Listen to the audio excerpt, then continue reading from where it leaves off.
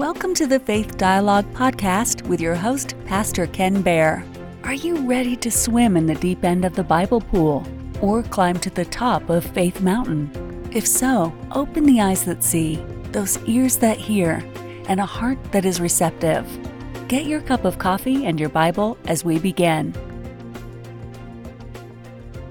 Welcome back. I'm Pastor Ken Baer with Faith Dialogue here in Celebration, Florida. We're in a sermon series called Unstoppable, and it's based on the Acts of the Apostle, recorded by the historian and gospel writer, Dr. Luke. Today we'll be in chapter 24 of the Acts of the Apostles, and we'll rejoin Paul, who recently was transported to Caesarea.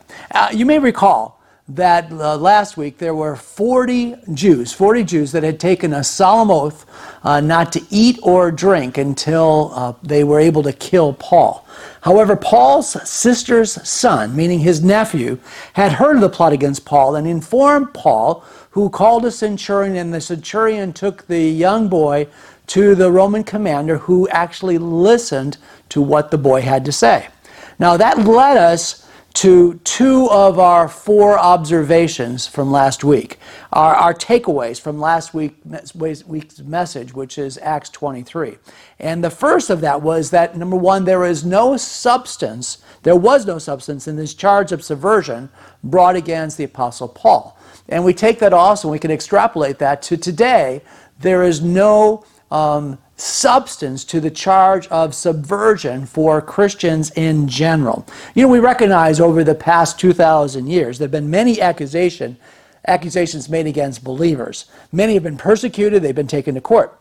However, remember that Jesus said, in this world we will have persecution. He said that if they persecuted me, they will persecute you.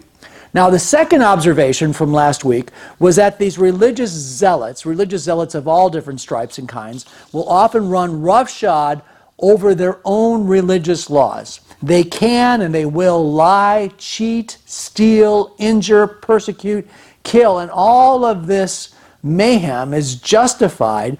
They justify their own actions because of their misguided allegiance to their religious practice or to an individual person. Now, last week we also continued through the scripture, and we saw that the Roman commander that heard of this plot against Paul did something extraordinary. Who would have thought that this Roman commander, who only a few days earlier had thought that Paul was nothing more than the resurgence of this Egyptian tyrant, this Jewish Egyptian tyrant that came in and basically tried to overthrow the Roman legions. This Roman commander called for his two centurions, and he said, prepare 200 soldiers, 70 horsemen, 200 spearmen to go to Caesarea at the third hour of the night, which is 9 o'clock. And they took Paul from Jerusalem and gave him safe passage all the way to Caesarea. Wow. So this gave us our final two observations from last week. And that was number 3, that God protects and provides for his people. God has a plan. God is still on the throne. And there's nothing that can come against God. God will have his way, and he'll do whatever he needs to do. He'll move heaven and earth if necessary in order to make sure that his will is done. And number 4, we said that God will often use non-believers, pagans, and sometimes even people that are prone to evil, to bless his people. God will and does intervene. He will do more than we can hope or imagine. God is able to make sure that his will is done on earth as it is in heaven. So let's start today. We will be in verse number 1 of Acts 24. Let me read it to you. Now, after 5 days, Ananias the high priest came down with the elders and a certain orator named Tertullus. These gave evidence to the governor against Paul. And when he was called upon, Tertullus began his accusations, saying, seeing that through you we enjoy great peace and prosperity, is being brought to this nation by your foresight. We accept it always and in all places, most notable Felix, with all thankfulness. Nevertheless, not to be tedious to you any further, I beg you to hear by your courtesy a few words from us.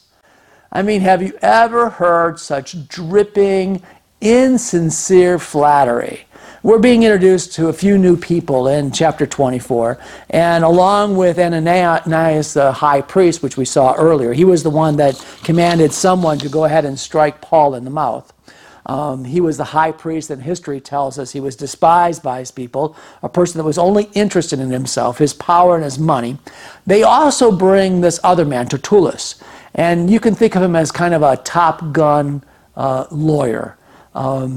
But before we get into this passage, and we'll take a look at what Tertullus says and as well as Paul's defense, I want to kind of shake things up a little bit. And actually, I would take chapter 24 in the Acts of the Apostle, and I would put it into two different sections. And I would label those sections differently than it probably is labeled in your Bible.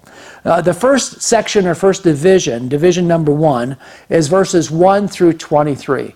And I would label that Jesus on trial. Not Paul, but Jesus on trial. The second section, the second division, would be verses 24 through 27, and that would be Felix on trial. Now, let me talk a little bit about that. In this, the first division especially, Paul is in Caesarea. The Roman commander Claudius Lysias, remember we know his name because the Bible put it in the Bible. This honorable Roman commander's name is in the Bible, the living word of God, forever and ever, amen. Now this Roman commander had 270 soldiers, and they escorted Paul. They gave him safe passage to Caesarea, where the governor Felix would adjudicate a trial on behalf of the Jewish leaders as well as Paul.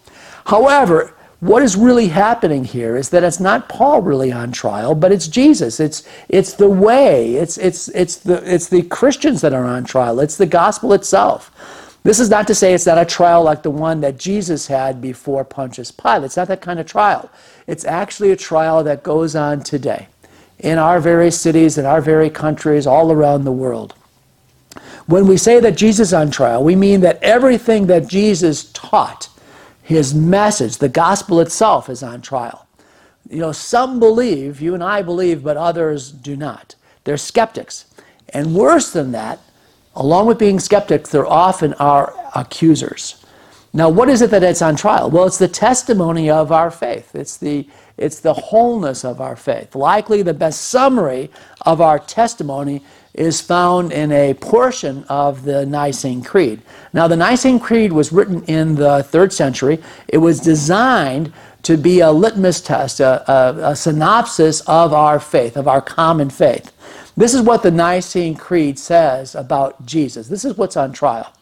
It says, "And for us and for our salvation, he came down from heaven. He became incarnate by the Holy Spirit and the Virgin Mary and was made man.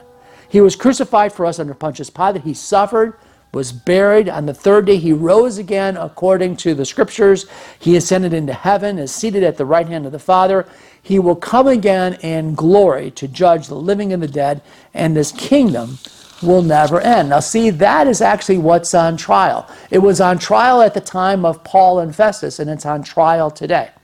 As we say, and you've often heard this is the gospel truth. The truth of Jesus Christ, his death, his resurrection, his second coming. So as we dig into these 23 verses, the first section that I said Jesus is entitled Jesus on Trial, remember this section is really about what I just read from the Nicene Creed. This is what the trial is about. So let's continue. In the first few verses, Tertullus begins his talk with a bunch of flattering words towards Felix. He's pouring it on really thick. Cassius, a Roman historian, like Dr. Luke, describes Felix as a master of cruelty and lust, who exercised the powers of a king with the spirit of a slave. Now that spirit of the slave is interesting because historians also tell us that Felix was actually born a slave. And it was through cunning, through manipulation, that he ultimately rose to become governor of Judea. And they know when he was governor. He was governor from AD 52 to AD 60. So this really locks in exactly when Paul is in Caesarea and when this trial is taking place. These opening words by Tertullus are dripping with flattery. He says, "Seeing that through you we enjoy great peace and prosperity." Now, this is not just flattery. This is actually an outright lie. The reality was that Felix had put down several insurrections of the Jews, and he was so cruel and humane that he was a terror to the Jews. And he knew this, and these high priests knew it, and Tertullus knew it as well. And what's interesting is that in less than 10 years after this event, there's a huge Jewish revolt. And the Jews overthrow Rome for a short period of time, and of course that ultimately leads to the destruction of the temple and Jerusalem in AD 70. Now, just as we turn to see what the Bible said about the 40 Jewish loyalists that conspired to kill Paul, let's turn to the Bible and see what the Bible says about flattery. Psalm 5, verse 9 says, "For there is no truth in their mouth." These are flatterers. "Their inmost self is destruction. Their throat is an open grave. They flatter with their tongue." In the New Testament, Jude, chapter 1, verse 16, speaks of those whose mouth speak great swelling words, flattering people to gain advantage. In Proverbs 26, it says, "A flattering mouth works ruin." So after buttering up Felix as if he could fall for such dishonest and insincere words of praise, this Top Gun lawyer, Tertullus, begins his accusations against Paul. Verse 5 says this, "For we have found this man a plague, a creator of dissension among all the Jews throughout the world, and a ringleader of the sect of the Nazarenes. He's even tried to profane the temple, and we seized him, and we wanted to judge him according to our law." The charges against Paul were essentially that of dissension, being a leader, and profaning the temple. Those three things. Now here's the thing. Most non-believers, most of the pagans in the world, the irreligious, the morally corrupt, even those that profane the God of which is so clearly evident, are okay with people wanting to believe in God. But when you mention the name Jesus Christ, this becomes an offense to them. You're accused of dissension. You are the rebel. You're the opposition. You're the one that's not inclusive. Now forget for a moment that the Bible has the words, "Whosoever believes will be saved." Forget for a moment that the Bible says that God is no respecter of persons. It's inclusive, that because of the kindness of God, He's extended His offer of salvation to the Gentiles. Now who are the Gentiles? Everyone that's not a Jew. You see, the Jews were God's people. And this offer of salvation first went to the Jews, but now is extended to the Gentiles, meaning literally the whole world. Now, the second accusation is that Paul is accused of being a leader. Well, that's obvious. I mean, it's the leaders that typically get the primary attacks from the enemy. Now, the only really specific charge against Paul is that he tried to profane the temple. But, no evidence is given of the charge because none existed. This was a lie. It was used to get the Jews excited back when Paul was coming out of the temple during the days of purification. It was a lie then, and it continues to be a lie now, and there is no evidence that Paul tried to profane the temple. So let's go on. Verse 7. "But the commander Lysias came by, and with great violence took him out of our hands, commanding his accusers to come to you. By examining him yourself, you may ascertain all these things of which we accuse him." And the Jews also assented, maintaining that these things were so. So you can see Tertullus saying these things, and the high priest kind of bobbing their head. All of these religious leaders saying, "Yep, that's exactly right." Well, again, it's all a lie. The only thing in here that's not a lie is Lysias. Claudius Lysias' name is used again in the scriptures because he was the commander who rescued Paul. Now remember, this means that if you're a friend of Paul and a friend of Jesus, you're also an enemy of these people. That happens to this day. Remember, like I said, this is the trial of Jesus. And if you're a friend of Jesus, you are typically an enemy of the accusers. So let's continue. Verse 10. "Then Paul, after the governor had nodded to him to speak, answered, 'Inasmuch as I know that you have been for many years a judge of this nation, I do the more cheerfully answer for myself, because you may ascertain that it is no more than 12 days since I went up to Jerusalem to worship, and they neither found me in the temple disrupting with anyone, nor inciting the crowd, either in the synagogues or in the city, nor can they prove the things of which they now accuse me.'" Now notice that unlike Tertullus, Paul doesn't use flattery. he's speaking directly to Felix. Paul's main defense is in 13, that it had been 12 days since Paul had left Caesarea and gone to Jerusalem and now has returned. And during those 12 days, if there was any witnesses to Paul's dissension, to his disputing with anyone in the temple, they would have brought those witnesses forward. So let's continue, as Paul now wants to introduce the gospel. I love Paul. I mean, Paul, if he's given an opportunity to speak, he's going to make sure that he gets the gospel message in there. Verse 14. But this I confess to you, that according to the way which they call a sect, so I worship the God of my fathers, believing all things which are written in the law and in the prophets. I have hope in God, which they themselves also accept, that there will be a resurrection of the dead, both of the just and the unjust. This being so, I myself always strive to have a conscience without offense towards God and men. Now, after many years, I came to bring alms and offerings to my nation, in the midst of which some Jews from Asia found me purified in the temple, neither with a mob nor with tumult. They ought to have been here before you to object if they had anything against me. Or else let those who are here themselves say, if they found any wrongdoings in me while I stood before the council. Unless it is one for this statement which I cried out standing among them concerning the resurrection of the dead, I am being judged by you this day.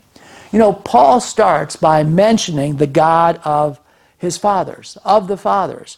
Jesus Christ was Jewish. We often forget this. Jesus Christ was Jewish. All the apostles were Jewish. The Bible is a very Jewish book. The teachings of Jesus were not contrary to the law and the prophets, but it actually is the fulfillment of both. We believers in Jesus should never be apprehensive or embarrassed by the truth of the gospel or the evidence of the same. If we are truly following God, the truth and evidence is actually our friend. So let's continue and see what decision Felix is actually going to make in this case. But when Felix heard these things, having more accurate knowledge of the way, he adjourned the proceedings and said, when Lysias the commander comes down, I will make a decision on your case. So he commanded the centurion to keep Paul and to let him have liberty, and told him not to forbid any of his friends to provide or visit him.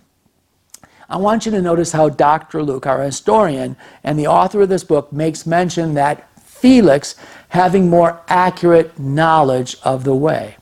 This lying hired gun, the lawyer Tertullus, said that Paul was a ringleader of the sect of the Nazarenes. But this is actually incorrect. By this time, the early Christians were no longer called the sect of the Nazarenes, but as followers of the way. It is well known to Felix, and it's well known literally to everyone in Caesarea, as this is where Paul was. Remember, Paul had been staying here with Philip and his daughters. Philip, one of the first deacons. The way in Caesarea is a very large religious group. Historians estimate that it could be actually the majority of the people in Caesarea. As many as 10, 20, tens of thousands of people belonged to the way at this time. They were not only known for their devotion to God, but also for their love of one another. Luke explains that because Felix knew this, he decided to delay his decision on the case and use the pretense of waiting for more evidence from Lysias, the Roman commander, who was actually a primary witness to all of things that went on in Jerusalem. It is because of this more accurate knowledge of the way that Festus granted Paul liberty even while he's held in custody. Now, this liberty is going to come in handy. This means that Paul can have guests, he can be provided for, he can continue to teach, and he can write. So let's continue. And now we come to verse 24. If you remember, I said that there were two divisions. The first division is Jesus on trial, and the second division, beginning in verse 24, is Festus on trial. Let me read it to you. Verse 24, and after some days, when Felix came with his wife Drusilla, who was Jewish, he sent for Paul and heard him concerning the faith in Christ. Now, as he reasoned about righteousness, self-control, and the judgment to come, Felix was afraid. Now, in the King James, it says he trembled and answered, go away for now. When I have a convenient time, I will call for you. You know, now this is interesting. Luke records that Felix came with his wife Drusilla. Or possibly it's that his wife, who was actually Jewish, wanted to hear Paul. Drusilla wanted to hear Paul, and Felix came with Drusilla to hear Paul. Now, either as a curiosity or because of the reputation of the way. Now, Drusilla, historians tell us, was a sister to Herod Agrippa II and Bernice, mentioned in Acts 25. Drusilla was Felix's third wife. And notice that the scriptures tell us that Paul reasoned to them about these three things: righteousness, self-control, and the judgment to come. And as I said, this is Felix on trial. He has an interview with the great apostle Paul, but his appointment is actually with God. Likely Paul told him what he wrote in Romans chapter 3, verse 21. Paul says, "But now, apart from the law, the righteousness of God has been revealed, as attested by the law and the prophets." There's those two things again, the law and the prophets, and they testify of Jesus. Verse 22 says, "And this righteousness from God comes through faith in Jesus Christ to all who believe. There is no distinction, for all have sinned and fall short of the glory of God." You know, Paul told Felix that there was a judgment to come, his judgment.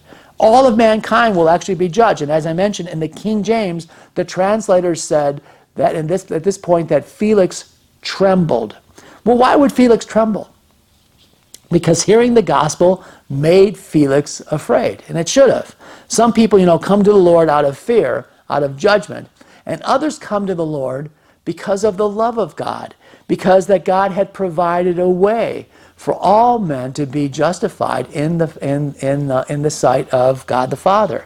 Either way, when we hear the gospel, a decision is required, and all of us have to decide for God or against God. What did Felix do? Felix procrastinated. He said, "Go away for now. When I have a convenient time, I will call for you." Here's the thing. There's never a convenient time. Back in the 1980s, Carol and I were living in the Detroit area, and there was a gospel group, a wonderful gospel group. They were called the Winans. It was a family. And they were from Detroit as well. And they sang a song. They recorded a song called "Tomorrow." And it speaks specifically of this procrastination, of putting off till tomorrow that decision for God or against God. The lyrics of the song went like this: "Jesus said, 'Here I stand. Won't you please let me in?' And you said, 'I will tomorrow.' Jesus said, 'I am He who supplies all your needs.' And you said, 'I know, but tomorrow.'" Felix was unwilling to declare his decision against Jesus or for Jesus. So instead he said, "Tomorrow." Now this is actually just a pretense for delaying a decision. Now today, many people respond in the same way. Maybe you've experienced this as well in sharing your faith with your family and with your friends. People want to make a decision, but they delay. They want more information. They come up with some excuse. They don't decide for God or against God, but they delay. The Bible says, "Behold, now is the accepted time. Behold, today is the day of salvation." That's out of 2 Corinthians chapter 6. Dr. Luke discloses another evil intention in the heart of Felix. Verse 26, and this will be the end of our chapter 24. Verse 26 says this. It says, "Meanwhile, he also hoped that money would be given to him by Paul, that he might release him. Therefore, he sent for him more often and conversed with him. But after 2 years, Porcius Festus succeeded Felix, and Felix, wanting to do the Jews a favor, left Paul bound." People like Paul cannot be bribed. Felix may have wanted money, but actually what he needed even more was Jesus. Nevertheless, Felix left Paul bound. He was a prisoner. No doubt Felix knew Paul had done nothing wrong that would require a prison sentence, but nevertheless, he also delayed and kept Paul bound. So today in chapter 24, we saw two trials. Jesus on trial and then Felix on trial. The truth is that every one of us will stand before the judgment seat of Christ. The Bible says that all of us will give an account of our life. Now there's good news. Paul tells us in Romans chapter 8, he says, who shall bring any charge against God's elect? It is God who justifies. Who is it that will condemn? Christ Jesus is the one who died. More than that, who was raised, who is at the right hand of God, who indeed is interceding for us. Then Paul continues. He says, who shall separate us from the love of Christ? Shall tribulation or distress, persecution, famine, nakedness, danger, or sword? As it is written, for your sake we are being killed all day long. We are regarded as sheep to be slaughtered. No, in all things, Paul says, we are more than conquerors through him who loved us. For I am sure that neither death, nor life, nor angels, nor rulers, nor things present, nor things to come, nor powers, nor height, nor depth, nor anything else in all creation will be able to separate us from the love of God, which is in Christ Jesus our Lord. That's why we make the decision. Today is the day of decision. Today is the day of salvation. Let's pray. Father God, we want to thank you, Lord, for this chapter in the book of Acts. We thank you. You've been listening to Faith Dialogue with Pastor Ken Baer, recorded live at Celebrate Seniors, a ministry of Faith Dialogue. You can listen to or watch all of the recordings at Faith Dialogue by going to www.faithdialogue.org.